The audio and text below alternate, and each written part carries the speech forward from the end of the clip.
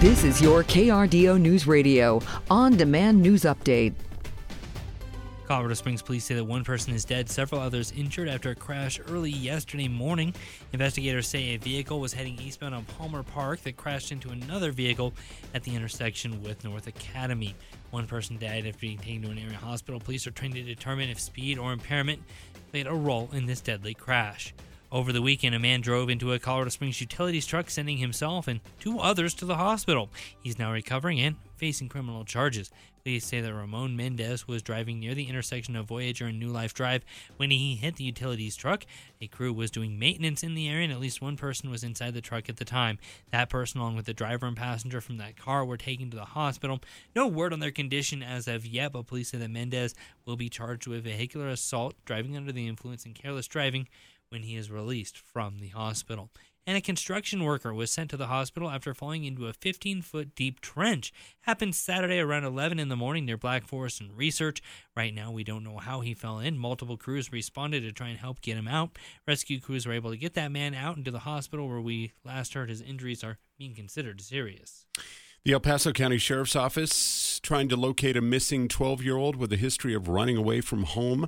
The Sheriff's Office says the boy reportedly stole his mother's Jeep from the 4600 block of Portsdown Lane in Security Widefield area. The vehicle's white 2014 Jeep Grand Cherokee with Colorado license plates. If you have information about this, you're asked to call the Sheriff's Office as soon as possible. And one of the men credited with helping to save the lives during the Club Q shooting in Colorado Springs is going to have a busy week.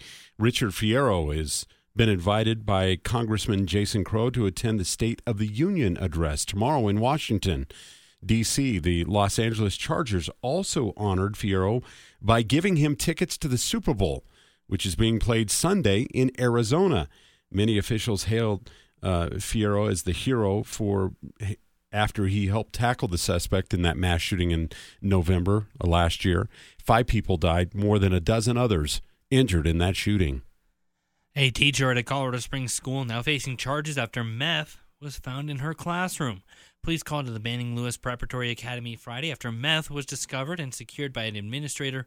Police contacted drama teacher Kimberly Felton, charged her with felony drug possession. Police say that no students or other staff members were in danger during the investigation that led to Felton's arrest. The city of Colorado Springs is letting hikers and bikers know about an upcoming maintenance that's planned on 6 trails in the Red Rock Canyon open space area. The city plans to reroute some unusable sections of the trail while reinforcing others and expanding the entire trail system. There was also reclamation work near the intersection of the Red Rock Canyon and Roundup trails. Heavy equipment will be operating in several areas there, but trail closures will be kept to a minimum. And finally, a local food bank here in southern Colorado is asking individuals to spread the love ahead of Valentine's Day by donating peanut butter and jelly. The Karen Share Food Bank, along with KRDO Network, is sponsoring the event, and Karen Share will be accepting donations of the sandwich staples beginning today as a part of the annual Spread the Love food drive. Jars of peanut butter and jelly can be dropped off at Karen Share distribution centers in Colorado Springs and Pueblo.